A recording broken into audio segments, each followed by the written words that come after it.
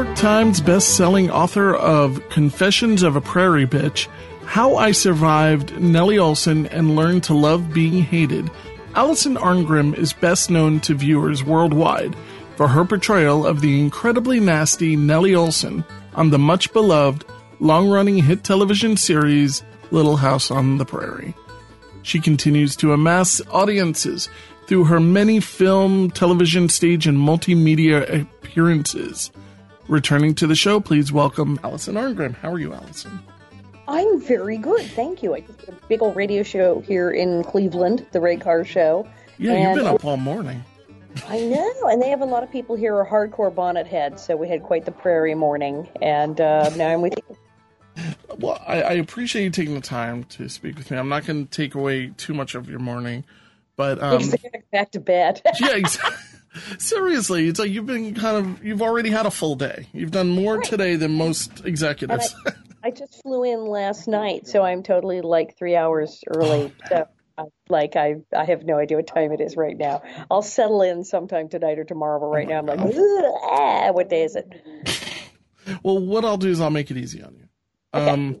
One of the things I just wanted to mention right off the top is I've become a pretty big fan of your podcast, The Alison Arngrim Show. Thank you. The reason why I like it, and I just I didn't know what to expect. Because you're one of these people, I think, who you're a pretty flexible person in the sense of you can either just be, I think you know how to turn it on and turn it off, and I think that the real you is on that podcast. I think and it's such a cool show. It's really the one. I mean, you have a number of different celebrities on the show, such as Dawn Wells and Dee Wallace is the episode that I first listened to. No, I didn't. I just listened to it. I'm sorry. I'm rerunning Dawn Wells because I'm in Ohio right now, so I'm rerunning Dawn Wells this afternoon, actually. Yeah, but you really kind of get in there and you're talking about things that you don't normally hear on shows about these people. The Dee Wallace interview I thought was really, really great, and you were just talking about so much, personal stuff as well. So I just wanted to know how do you like doing the show, and what do you foresee doing with it in the future? I'm really enjoying it, and it's for years people said you should have a show, you should have a show, you should have a show. I had done some interviewing of people for a thing called AIDS Vision, which was a thing for AIDS Project Los Angeles out here in LA. Little cable, it was the cable public access show, but it was awesome because I was interviewing doctors and people who had gone to the AIDS conference and people from the project, and it was very cool.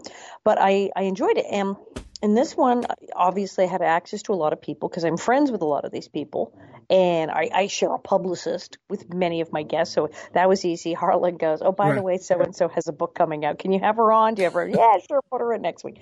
So we have those. And then people I know and people come to me who I've met and go, I want to do the show. And I'm like, come on down. So I get really interesting guests, and I am genuinely interested in these people. And I also want them to talk about what they want to talk about. I mean, even Loretta Switch, sure, we talked about MASH, but we talked about her charity and what she's doing about dogs and about veterans and everybody's different stuff and her book. And people, they come on, they go, not everyone knows about this art I'm doing. Nobody knows about the other career. I'm putting out an album. I'm doing this. Or they have some huge charity. They have some new project they're doing.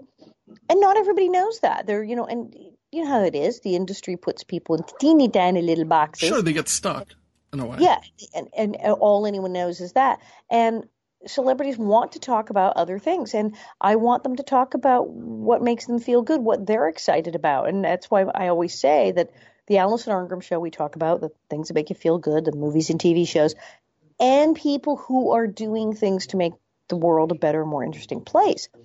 And it crosses over. Yeah, we'll have a celebrity from, we'll have Michael Lerner from the Waltons, but then we also, like Anson Williams from Happy Days, And he's talking about alert drops and drowsy driving and how many lives is this man saving. So I have these people and they're doing really interesting things right now and they want to talk about them. And I'm like, hey, I got 50 minutes, go for it.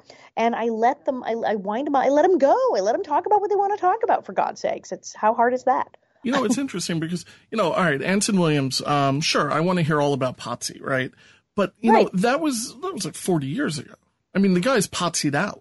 Right? The last thing he probably wants to hear about is Potsy. And yeah, I think that sometimes from the perspective of a fan is we forget. And, I think it's easy to also say, oh yeah, we forget. But I think we really forget that we even forget that these are people who have day-to-days. They wake up, they brush their teeth just like all of us, and they have a goal every day. And a lot of these people are using their names, like you lend your name to giving exposure to these things, or you're always working on a project. I think it's important to also look at what these people are doing, because a lot of times it's very, very personal to them. And a lot of times it's personal because it applies to the history of Hollywood in a lot of ways. Right. And these people are so multifaceted and interesting and have interesting lives and have interesting views on things. And it's like, here's their opportunity on my show to talk about that stuff. I love the vibe of your show. Seriously. Yeah, it's I'm really not just cool. Like, I'm going to ask you these 10 questions, blah, blah, blah. I'm like, okay, well, we're going to make sure we hit on this topic and we want to hear about the time you did this. However, what would you like to talk about? Let's talk about this thing no one is asking you about, for God's sake. So, yeah. So I'm really anxious to see where you take in the other people you get. It's almost, I compare it to very few shows right now, but Gilbert Gottfried, who has a very good show. It can be very loud if you're not in the mood for, Gilbert Gottfried's humor. Right, yeah. I'm not always in the mood for him, but he gets such cool guests, and I would compare it to that. It's really touching upon a lot of stories from people that we love, and hearing about these stories that we've never heard. And I love it. Right.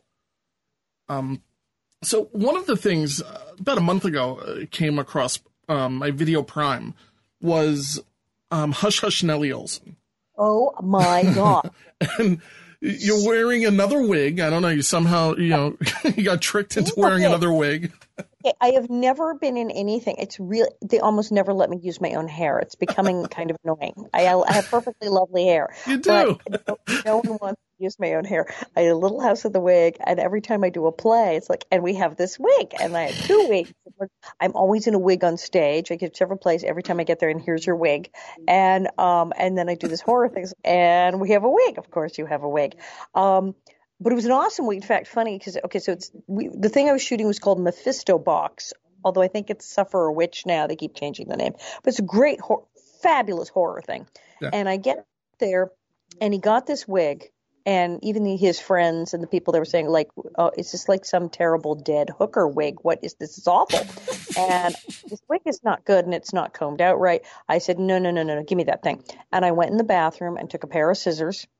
And I got in the mirror and I said, here, let me fix this. And then it was sort of this like 1960s supermodel gone wrong kind of crazy look and almost Warhol time. And I was like, okay, I'm wearing this. You know what? It did have a Warhol look to it. Yeah. Yeah. It's like an old 60s Warhol chick. Yeah. And so it's this very crazy wig. And I went, now we're getting somewhere with this.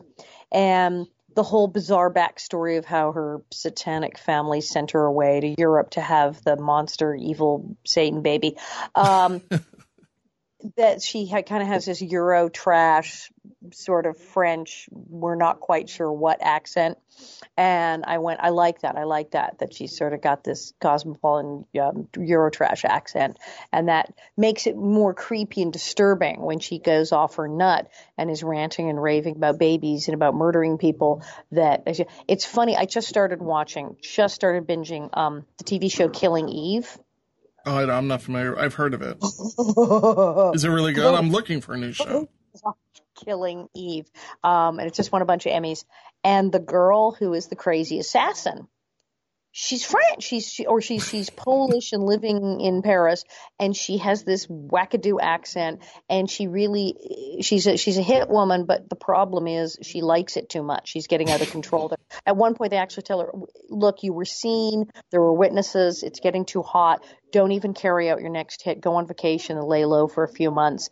And she won't. She still has to go kill people because she's enjoying it. She likes killing them, and she has this weird, like, "Oh, I am sorry you are dead," kind of like bizarre, like she thinks it's funny. Like kind of sultry, but almost like, I would say sounds like you're describing somebody who's almost getting into a bit of an erotic type of situation or a very emotional situation. Really enjoying killing people, and she's kind of really just sociopathic and has this goofy accent. And when I saw it, I went, "Wow, it's Lisa."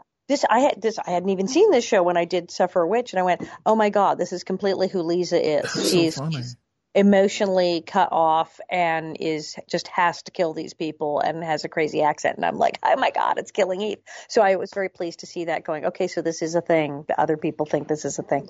But yes, it was really fun. Kelly Hughes calls me up. He's a big fan, and he wrote me an email and said, "Yes, I've written this horror thing." And I'm like, my attitude always is, are you union? You got any money? Show me the script. Sure. And if it's a character, I go, "I think this is funny," or "I like this character. I've never done anything like this. I want to do it." Basically, you have paper from SAG and you can write me some kind of a check. And he said, "I can do that." And I said, "I love this." And so he got a SAG new media agreement as a web series. And he flew me to Seattle and he paid me, and I stabbed a lot of people. It's a banana story. Like it's really fun though. It's so crazy, and fake blood and everything. Lots of 70-year-old pregnant woman somehow. Yeah. So it's just, well, because they he climbed back up her. It was, oh my God, ew. Yes, dead people being reborn via 70-year-old women, and it's just so nuts. And I stab a woman in the eye and make a s'more out of her eyeball, and it's just so wrong. I killed 4 people and a plastic rat. I sacrificed a fake rat, but. So I'm shooting this and I'm having so much fun. And then we went and shot more. And he said, "Listen, I'm trying to finish this thing and edit this thing, and we're so beyond budget." And he said, "But I have all of this behind the scenes footage, like just hundreds of hours." And he kept interviewing me and the other cast members. He says, "I have a bazillion hours of interview footage and behind the scenes making up footage. I have to do something with this. And I think I can sell this and fund the rest of the web series with it." It's interesting because have you ever seen the documentary American Movie from 2001?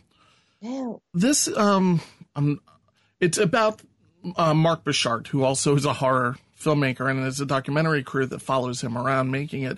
Mark has a lot of trials and tribulations, he's down in his luck, he doesn't have the money. It's one of my favorite. I love documentaries, and this is one of my most famous, it's number one when it comes to any documentary that I'm going to watch. It's funny and it's really honest. So yeah, American Movie. If you're ever bored, I'm sure it's on one of the streaming services. So he says, I'm doing this thing. I'm calling it Hush Hush Nellie Olson, which is hysterical. And we opened at a film festival in LA, and then he edited it down. He's doing a couple film festivals, and it's on Amazon. He got the documentaries on Amazon. So I'm just cracking up over this, and it's actually pretty good because I said, wait, I saw some of that footage. Did you use the good footage or the terrible footage? Like, how awful do I look in this? He's like, no, I used the good footage. I didn't buy it though. I went 20 minutes into it, and I'm thinking, all right, this is not a real documentary.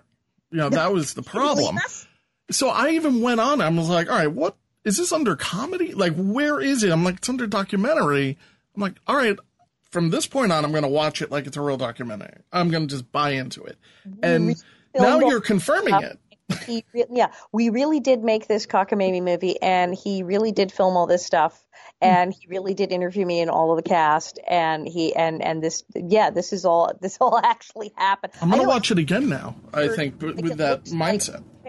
It looks like a parody of a documentary, like it's the Spinal Tap of horror documentary. But we really did do this.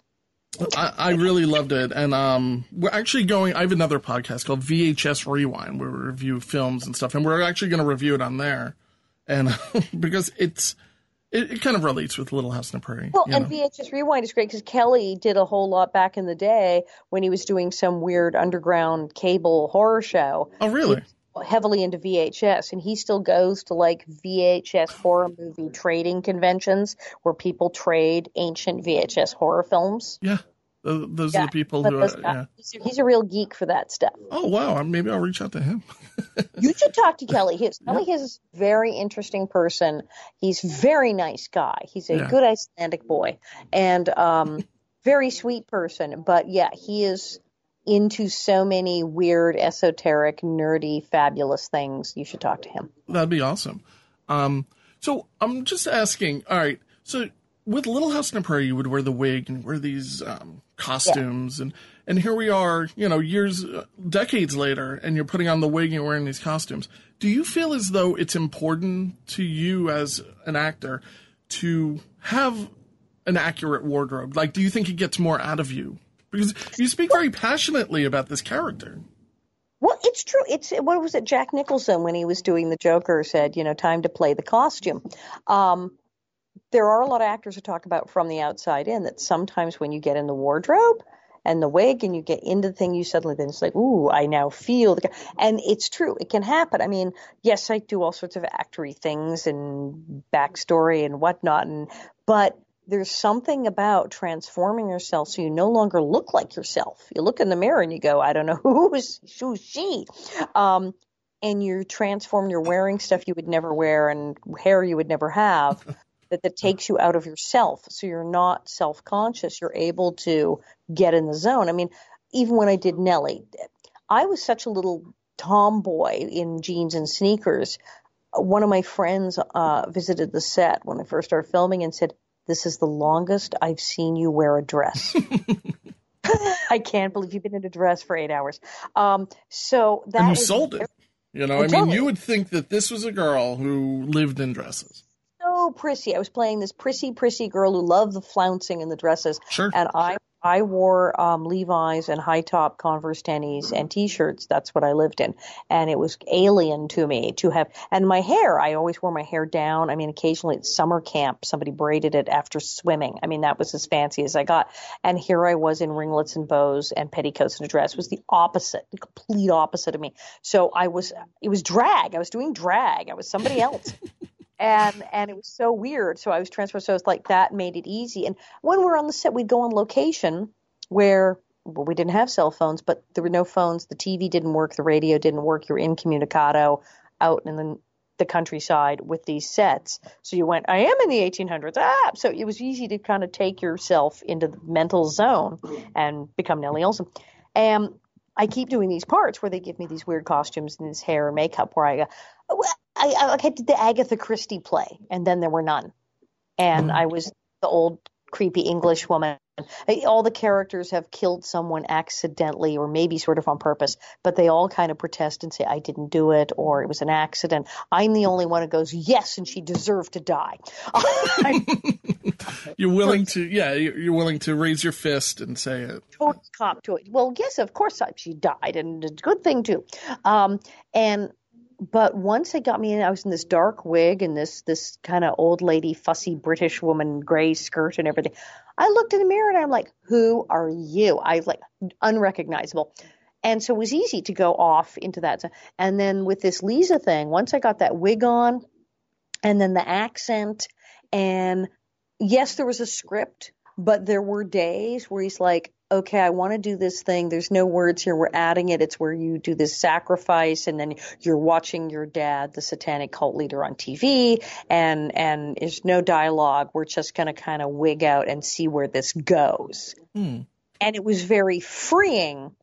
I was like, okay, this is probably going to look stupid, but I don't care. And so it was so freeing that we just kind of went nuts. I mean, and then I got a different wig for the eyeball scene when we're out in the woods. And it was so freeing. I was in some zone. In fact, the actress who was I was putting out, True, she was freaked out. She said, you're actually kind of creeping me out. She said, mission accomplished. I thought the part where you put my eye out was going to bother me. It didn't. It was the part where you're trying to just feed me the s'more before you put my eye on, you're just trying to feed me is more. It was really disturbing. I don't know what you were doing, but it was like upsetting. Wow. And I had just gone somewhere and become this crazy sadistic person. So yes, there is something about getting so far out of yourself with the wig and the costume that you're not thinking about yourself. You're not thinking about, well, how do I look? How do I sound? Will people like me? Sounds liberating. Yeah, you're so completely past that. You're not thinking about any of that. So all you're thinking about is the story and the character and what's happening, and you get it in the moment. And so those are always the good performances. When you see these indie productions kind of coming together, from like Kelly Hughes, and he's really doing this on possibly, I mean, I don't know what his financial situation is, but he's probably charging his way through it.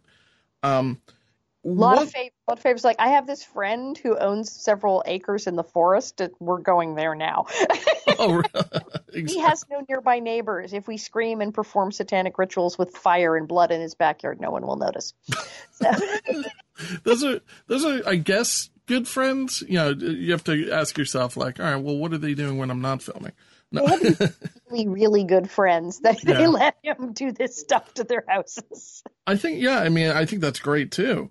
But have you ever thought about working behind the cameras, and kind of working on a production of your own right now, or is there anything like that in the works? You know, people say, do you want to direct? You want to direct? I think I'm one of those weirdos. I'd probably want to produce. I technically produce, event-wise. Well, you have the AIDS Project Los Angeles summer party that we did for years and years on the Universal Studios backlot to raise money for APLA, and I produced the comedy. I got put in charge of the volunteer comedy stage. But when I got put in charge of it, I said, the lighting and the sound is terrible. I got proper lighting and proper sound. I started booking people like Margaret Cho and Wendy Liebman. Oh, wow. And it went from, oh, yeah, we have a little area off to the side away from the disco where we do comedy, to an actual theater. We put up a tent, so it was sealed off. It was a theater. You had to have a ticket. And we had 3 shows back to back with top name comedians, and people were fighting. We had to have security. People were climbing under the tent to try to get in. And it was like free. It was like, once you bought a ticket to the thing, you went to the disco or the country area or the, it's like side stages. Yeah. Yeah, yes. We had, there was a country area, there was a silent auction, there was a whole food thing and bars and stuff, and then there was the comedy area, and it went from just like a little stage with a microphone and a few people to this sort of like insane epic concert thing that everybody was fighting to get into. And I produced that, so yeah, that kind of worked out. So I like producing, which is kind of crazy. You bring up stand-up now. There are a few clips floating around YouTube of your stand-up. Yes. And they're really good. Like, I'm just... Thank you. You're nice. I was literally laughing out loud, and I don't laugh out loud very often with comics. I'm a fan of that kind of that late 80s type of really kind of abrasive humor, and I think you touch upon that a bit. It's really missing nowadays for the most part. But what about that? Would you ever return, or do you do anything like that? Being on the East Coast, I'm really not privy to what might be going on out. I was doing stand-up, like club stand-up for years. And then, and that's like one of the reasons things like Uncabaret were formed. It got so formulaic, joke, and like annoying drunk people. And it also got kind of that weird period in the late 80s where things got weirdly sexist, racist, and mean and scary. Like, where is this all going? And so a lot of people were very alternative, or female comedians or gay and lesbian comedians, and they started doing things like Uncabaret. Well, I was kind of going, yeah, it is getting weird. But that was when I started doing... in 2002, I went to New York, and they said, you need to do an hour and a half. And I went, hour and a half? Hour and a half? Jeez. Who the hell has an hour and a half? And so I wound up creating Confessions of a Prairie Bitch, complete with a question and answer segment, and it was a hit. And then I met Sue Hamilton of the Renberg at the Gay and Lesbian Center in L.A., and we wound up adding video, and it turned into a thing. And so now I do that all over the place, and then I have the French version. And I like that because it's somewhere between a stand-up act, which has open elements for improv and the Q&A, and a staged, like, one-woman show. It's like a cake and a candy. It's both. Yeah, I mean, you're very comfortable on your own, which is, I think, rare when it comes to a lot of people. But you also work very well with others. So you really do bring a lot to the stage. I try. I try. And so I would probably get a decent amount of hate mail if I didn't ask a couple questions about A Little House on the Prairie in particular. It is the Walnut Grove cast. Don't talk about the show, dude. Well, I interviewed Barbara Walker, who wrote the Little House on the Prairie cookbook, right? Yes, which I love. It has recipes for like blackbird pie, which is a little weird.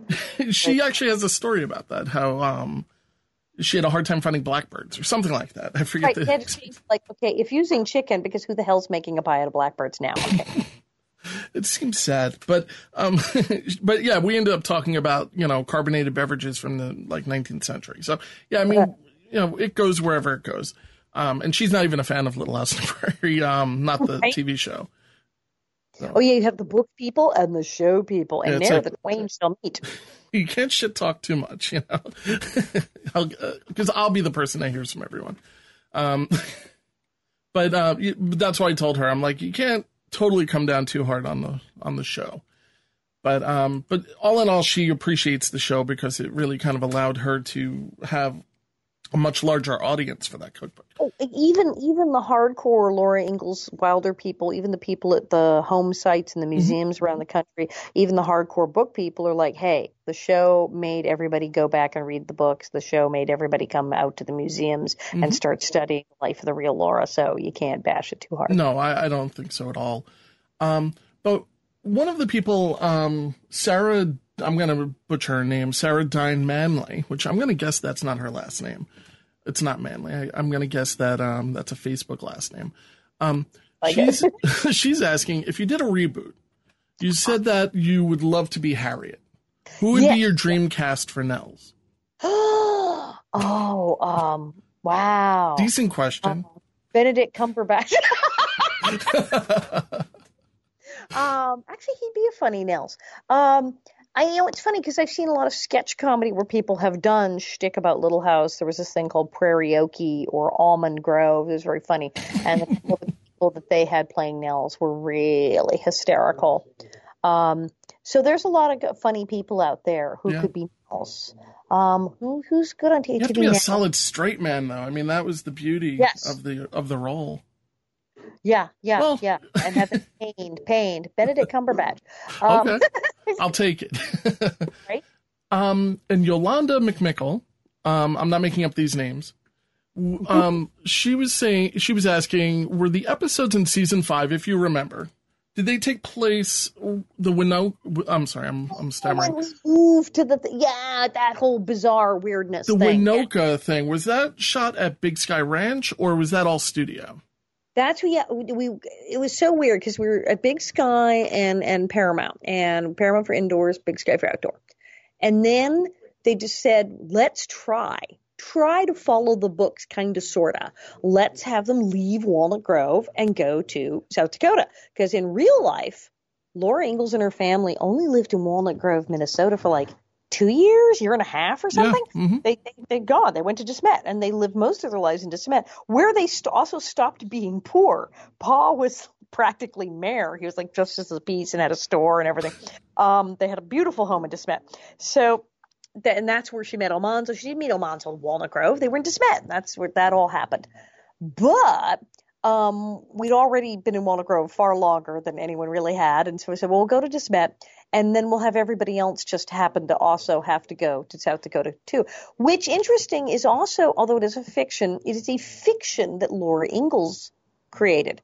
Because Laura Ingalls had her family, we went to De Smet. Oh, yeah, and the Olsons totally just showed up in De Smet, South Dakota by accident. And Nellie Olson reappears in my high school. No, she didn't. Of course that didn't happen. The Owens, the real Olsen family, the Owens, moved to California and later to Oregon.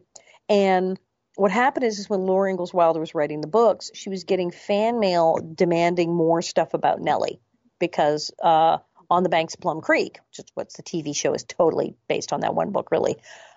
Nellie was so popular even then as a fictional character in a book They She's the villain slash drama.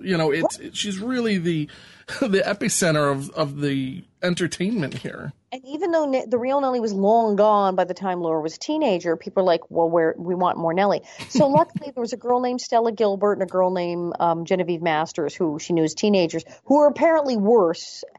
And so she just rolled them all together, or as I like to say, it took 3 people to be as mean as I was. So she created that, and so suddenly Nellie is a teenager there. So Laura was already making stuff up that didn't happen in that time. And so we figured, well, let's try to follow the books. So they said, okay, we're going to leave Walnut Grove. We're going to go to South Dakota. So that Winoka, I don't know who pulled Winoka out of whose butt, where that came from, but Winoka. I just did a trivia thing on the radio show I was on. They said, we need a trivia question. And so we said, okay, what was the name of the football team? And it was Winoka Warriors. So we go to Winoka, and that I had the private school. Nellie goes to private school, and I had that horrible uniform with the gray and the blue smock thing. It was awful. That was the costume when I got dressed up with the giant blue bow, and they brought me out and showed me to Michael Landon for approval of the costume. He started laughing and said, "You look like a Polish Playboy bunny." Just with this severe Iron Curtain kind of gray outfit, but with a giant bow, That makes sense. So we shot. That was all Paramount. What the good news for me was I so hated going to Simi Valley because it was like 110 in the shade. It was always so hot and so dirty. It's like, I gotta go to Simi. No more for like a year. We only shot at Paramount because we shot the outdoor scenes on the little Western set that probably is still at, I don't know, I hope it's still there, at Paramount Studios, where there had been like Bonanza and Gunsmoke. And wow. So we shot it totally on a Western set in Paramount, which was great. We didn't have to schlep all the way to see me. Yeah, right in town. It was insanely unpopular, as you know, not like this. It got boring. And also, although we dragged along the Owens and the Garveys and then invented Albert, you didn't have Don Baker, and you didn't have the Reverend Alden, you didn't have the town. And people didn't like it. They said, no, we like Walnut Grove. We like On the Banks of Plum Creek. We like these guys. We want that. Right. This is boring and weird. And so they said, to heck with it. We're moving back to Simi Valley. So they had a whole thing kind of sort of like, previewing the end of the show where they had a fire at the hotel with fireworks and it blew up, much like the end of the show where they blew up the whole thing. Yes. So they blew it all up and we left, and then we had to go back out to Simi Valley, clean it all up, mow the grass, restore everything because, we're going to come back and shoot now, and call up, Doc Baker and the Reverend Alden Hanson and go, you guys want to come back to work, man? Because we're doing it again. We're Walnut Grove all over. Oh, sure. So suddenly we're back in Walnut Grove, which is completely crazy. And that's the only historical thing I can say is in real life, Laura Ingalls and her family did move so much that they actually left places and then came back. They I forget how many times they went to South Dakota and Kansas. They went out, they came back. And in the books, she messes with a few timelines. There's some historian was explaining how, if you get the book Pioneer Girl, it's the real bio, that she changes timelines. It's like, she's 8 when she would have been already 12 by then, actually, because they moved 14 times. So, so we kind of pulled a Laura Ingalls and messed with the timeline and moved back to a town. Wow. That's something that kind of went past me. Like, I didn't realize at the time, because by the time I started watching it, it was, they were in reruns. So. Right. That just kind of glazed over me. But yeah, it makes total sense that the public wouldn't be happy with that type of environment. Why are we in a town? And where's Doc Baker? And where's Miss Beadle? I don't like it. And it's like, and also the whole thing at church on Sunday, Reverend Alden, Dabbs Greer was amazing. Dabbs Greer was in The Green Mile. Yes. Tom Hanks grows up to be Dabbs Greer, apparently. And he was in like 4 or 5 episodes of The Twilight Zone. I mean, this guy was amazing. So understandably, they're like, where's our Reverend Alden? We want to go to church and have Reverend Alden every Sunday. So they had to just bring it all back. And it worked. But it was weird because everyone always says, the show's not historical. But we kept sneaking things in. We'd go, well, this happened, but we'll just suddenly throw this in. And then they'd throw Laura Ingalls had a baby brother named Charles who died in infancy. It was very tragic. She didn't put it in the books because the books were targeted to 9-year-old girls, and she went, we're not going to bring up the baby brother who died. But she did have a baby brother, and he did die, and she talked about it in other writings in her real autobiography. On the show, we have an episode where the Ingalls have the little boy, and he dies. Yeah. So you were more historical than the books in that episode.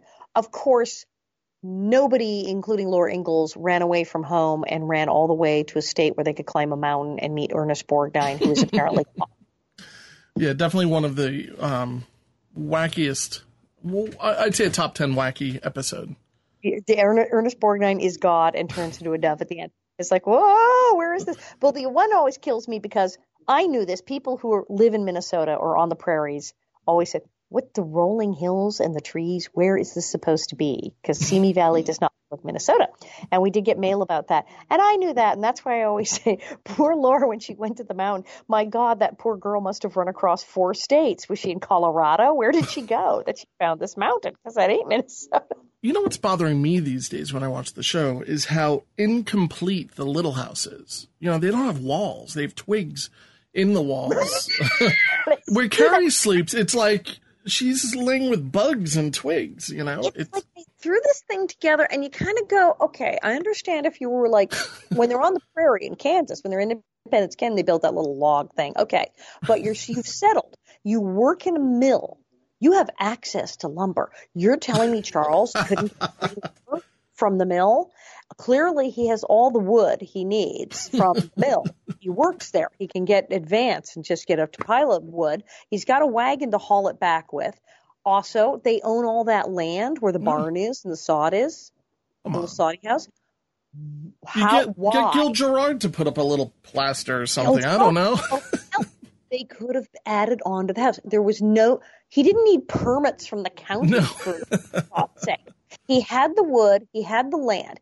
At any point, he could have said, why are we all cramming ourselves into 2 rooms? He could have knocked out a wall and built out any distance on that chunk of land they had built out. He could have built 4 more rooms onto that house. Allison's irresponsible, actually. And he could have, all of those children who had their own room. Yep. Those children were all sleeping in one bed. Okay, if you just arrived and didn't have any money, that's what you built. But they were there for years. There was nothing stopping them from I couldn't agree more. 3 rooms. And they didn't do it. He finally built her a kitchen. He built her a kitchen. They got a stove. Oh, big deal. They could have built on 3 more bedrooms. What was it going to cost him? They had the land. They had the space. 5 cents? Right. It was, okay, what were they going to have to do? Oh, the wiring? There was no electricity. You didn't need permits. You didn't have to, change the plumbing. You didn't even get a phone. Right. There was nothing to do. All you had to do was, kick out one wall and hammer up some more. It was it. Exactly. Set up a tent. I never understood why they continued to cram themselves into one room when they had wood and land and could have built a giant house. So if I could squeeze in one more question, because I don't want to steal your whole morning away from you. Megan Parker. Oh, what did you say? I'm sorry. I'm having a lovely time doing this. Oh, thank you. I'm sitting over there, and Cindy from the radio station, she's a big bonnet head, so they're cracking up in the corner. Megan Parker, from Merrick, New York, where Lindsay Lohan grew up. I just know that because it's not far from where I live. It's a fun fact. She wants to know if the wig that Nancy wore was the same one that you had worn, or did they upgrade the Scheidels? That brat stole my wig.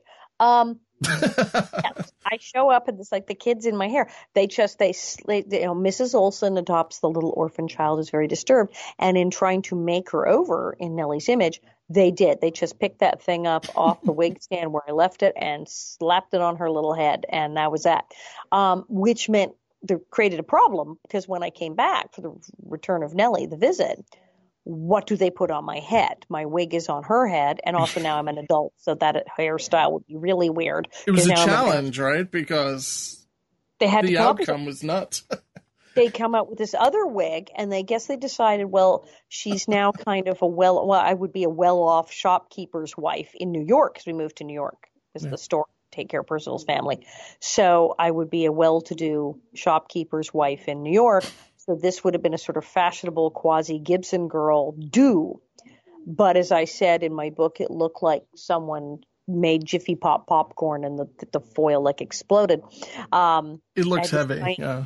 poof on my head, and it looked really crazy. It was kind of cute. I looked at some pictures the other day. Someone put, well, kind of cute in it. But yeah, I had very weird hair, and she is totally wearing my wig. Yes. If you had to wear that wig, you pulled it off. I mean, there's no doubt about it. And it probably was pretty similar to what people would have been wearing in the 1880s. They were pretty good about that. Our hair and makeup and our wardrobe people they were always getting out the Sears catalog to see like what people were buying then and would have had. And I remember our wardrobe woman, Richeline, she was such a stickler that we were talking one day, us girls, not being up on our history, but loving the clothes, said, ooh, do we get bustles? And she said, oh no, you wouldn't get bustles for at least another 2 years. Mm. I mean, down to that. And we're like, oh, come on. It's bustles now, isn't it? 1870, whatever. Aren't we bustles? She says, okay, bustles were starting to happen, but in the big city, and you guys were out in Walnut Grove, Minnesota. What are bustles? I'm not familiar with them. Dresses where you had the big poofy thing in the back. Not quite the hoop skirts of the Southern Belles of the earlier era, but they did the dresses, and then people started wearing bustles. Oh, okay. Where your dress would have this big swoopy poofy thing in your butt, basically. A booty added to your 1800s finery. Oh my God! Another reason you can't sit. Right, and you can't sit down. But we're like, oh, we want bustles.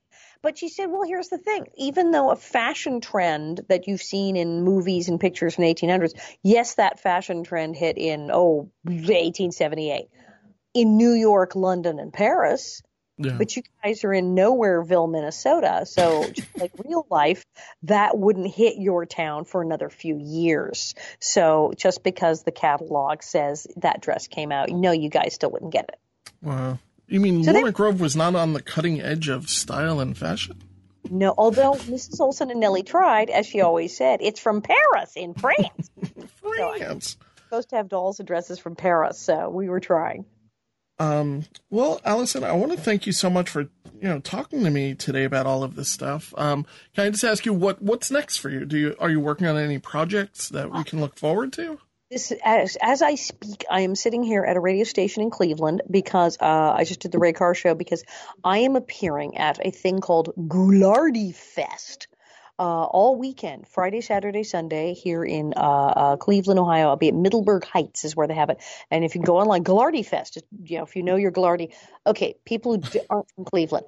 Ghoulardi sort of invented the horror movie TV host.